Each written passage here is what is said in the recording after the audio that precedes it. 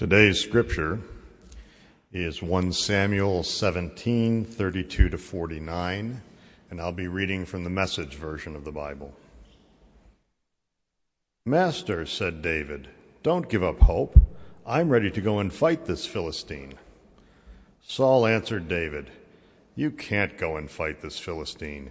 You're too young and inexperienced, and he's been at this fighting business since before you were born." David said, "I have been a shepherd tending the sheep for my father. Whenever a lion or bear came and took a lamb from the flock, I'd go after it, knock it down, and rescue the lamb. If it turned on me, I'd grab it by the throat, wring its neck, and kill it.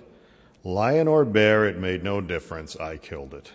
And I'll do the same to this Philistine pig who is taunting the troops of God alive.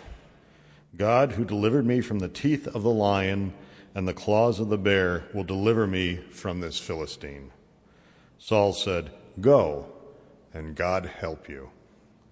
Then Saul outfitted David as a soldier in armor. He put his bronze helmet on his head and belted his sword on him over the armor. David tried to walk, but he could hardly budge. David told Saul, "I can't even move with all this stuff on me. I'm not used to this," and he took it all off. Then David took his shepherd's staff, selected 5 smooth stones from the brook, and put them in the pocket of his shepherd's pack, and with his sling in his hand approached Goliath. As the Philistine paced back and forth, his shield-bearer in front of him, he noticed David. He took one look down on him and sneered. A mere youngster, apple-cheeked and peach-fuzzed. The Philistine ridiculed David. "Am I a dog that you come after me with a stick?" And he cursed him by his gods. "Come on," said the Philistine. "I'll make roadkill of you for the buzzards. I'll turn you into a tasty morsel for the field mice." David answered, "You come at me with sword and spear and battle axe. I come at you in the name of God of the angel armies, the God of Israel's troops, whom you curse and mock. This very day, God is handing you over to me. I'm about to kill you, cut off your head, and serve up your body and the bodies of your Philistine buddies to the crows and coyotes. The whole earth will know that there's an extraordinary God in Israel, and everyone gathered here will learn that God doesn't save by means of sword or spear. The battle belongs to God. He's handing you to us on a platter." That roused the Philistine, and he started toward David. David took off from the front line, running toward the Philistine. David reached into his pocket for a stone, slung it, and hit the Philistine hard in the forehead, embedding the stone deeply. The Philistine crashed face down in the dirt. Blessed be the reading of the Lord's Scripture. Amen. Amen. Thank you, Gordon. I should have made a disclaimer about the kind of PG-13 nature of this story, right? Yeah. A lot of cursing, big people falling over dead, decapitations, and all kinds of name calling and things like that. It's good stuff. It's a good story. It's a story of our time. We face a lot of Goliaths, don't we? We got a lot of Goliaths out there to deal with, amen? We got to deal with a lot of Goliaths. In our own personal lives, many of us face difficult Goliaths to overcome and to face down. For some of us, it's health problems that we're dealing with that feel like a 9-foot-tall warrior. For some of us, it's coping with difficulties in our relationships. Living with people is difficult, isn't it? Living together and sorting through personalities and trying to work it out these days, and it gets difficult. And sometimes mending our relationships and creating healthy, equitable relationships get to be like a Goliath to deal with. For some of us, it's trying to sort out our careers and how we're going to make money and how we're going to provide the things that are needed for ourselves and our family. For some of us, it's having a job but hating it, and trying to find some sense of purpose, some sense of contributing to something. For many of us, our Goliath feels like just floundering through our lives, or else we're dealing with some kind of internal guilt, internal shame, or internal angst, or internal struggle, or something that is going on inside of us that we must face down and allow ourselves to hear the words of a loving God. You are my children, and I love you. We face a lot of Goliaths in our lives. But it goes beyond us, too. It goes beyond what we experience as individuals. It goes beyond what we do inside of ourselves. We live in a world that is full of Goliaths. We live in a world where, as I said earlier, where people are still shooting African Americans simply for the color of their skin. We live in a world in that kind of violence and that kind of racism still exist. Even when we have a person of color in our highest office. In fact, maybe because of that, I don't know. But it's a Goliath that we need to tackle. We live in a world sometimes where billions of dollars are being spent to stop people from living out their lives with a partner of their choosing. We live in a world where the gap between those who have most of everything and the people who have next to nothing is widening all the time. We live in a world where people still go hungry in spite of all the abundance around us. We live in a world where people still do not have shelter in spite of all the abundance around us. We live in a world where people still can't take care of themselves in spite of all the abundance around us.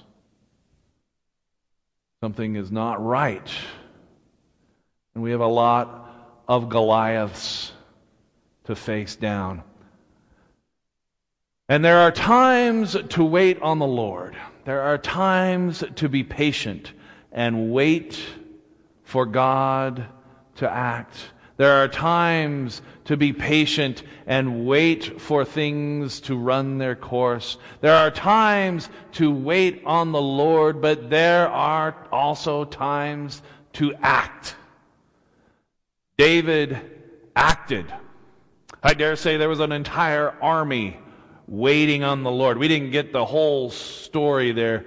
The Philistine army and the army of the Hebrews came together, and for 3 days they waited for someone to step forward and face down Goliath, a rather frightening and large figure. I would be scared as well. They were waiting on the Lord, but David acted. In fact, he came and kind of shamed everybody. He came as a shepherd, little boy, bringing food to the soldiers so that they would have something to eat. And he got there hoping to see a battle, and nothing was going on. He said, "Wait a minute, what are you guys doing?" And his brothers told him what was going on, and David was indignant. How can you let this guy insult our God? And what I love about this story is David went to Saul and said, God is going to deliver the Philistines into our hand. This Philistine does not, he's cursing God, and yet he will be delivered. But when you read the story, you know what? God didn't do anything. God didn't do anything. David said, I'm a shepherd. I kill bears and lions when they get near the sheep. I'm going to call on that experience and take care of this Philistine. What God provided to David was faith, was trust, was courage. All those stones that Jane talked about. God provided David everything he needed. But unlike some of this, unlike when Elijah went up against the priests of Baal, God sent down this big pillar of fire and wiped out the altar and made all kinds of mayhem there. God acted at that moment. In this story, there was no miracle. It was an equipped lover of God who had enough faith to face down this giant. And he went and did that, gathering up stones. And what was great about that, so they offered him some armor to make him at least look like a warrior. He said, no, I don't need none of that. I'm going to be I'm going to do this as a shepherd. Right? He went out there as his authentic self. I'm a shepherd, and I'm going to approach this problem as a shepherd does. And he got out that little sling and took care of business, and he picked up those rocks. And I guess what I'm hearing today is it's time for us to pick up some stones. It's time for us to start hurling some rocks at these Goliaths around us. As we face this issue, we face a country and a world where we're not seen as one humanity, where again violence breaks out and there is such hatred among the people based on something as arbitrary as skin color. It's time we start hurling some rocks at this problem. And it begins with dialogue, and it begins with action, and it begins with getting together and insisting that no more will this be the kind of world we live in. It's time we start picking up some rocks and taking care of those who have not, and insisting that we live in a world of justice, in a world where those who do not have voice are given voice. And it's up to us to start hurling those rocks at those problems and facing them down. It's time that we pick up some stones and start throwing them around, insisting that God and the Bible and Jesus stop being used to hurt people, stop being used to exclude people, stop being used to discriminate and to hate on people.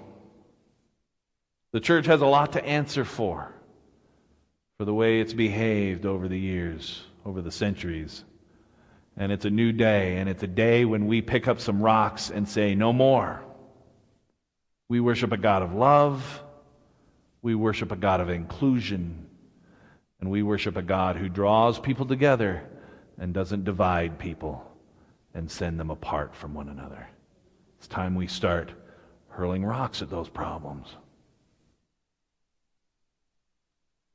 And it comes down to acknowledging that we have been equipped. We have been given everything we need. Sometimes it takes creativity. Right? David wasn't the obvious choice. And even the Philistine must have been surprised when he found himself face down on the battlefield and shocked. But David was the guy because he acted out of faith.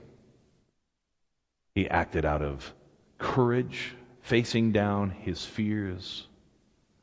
And he acted out of a desire to glorify God and to have the kind of world where God is in charge and the Philistines are not. Where God is in charge and the Romans are not. Where God is in charge and corporations are not. Where God is in charge and politicians are not. Where God is in charge. And David is our example.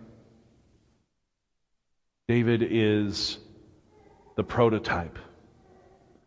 David is the one who shows us what courage looks like in the face of our Goliaths. Let us pray. Loving and gracious God, as we acknowledge the immensity of the issues we face in the world today, as we acknowledge the immensity of some of our personal Goliaths, we ask for your courage to face our fears. We ask for the faith to step out. We ask for the equipping of all that we need to conquer these fears, these insurmountable obstacles.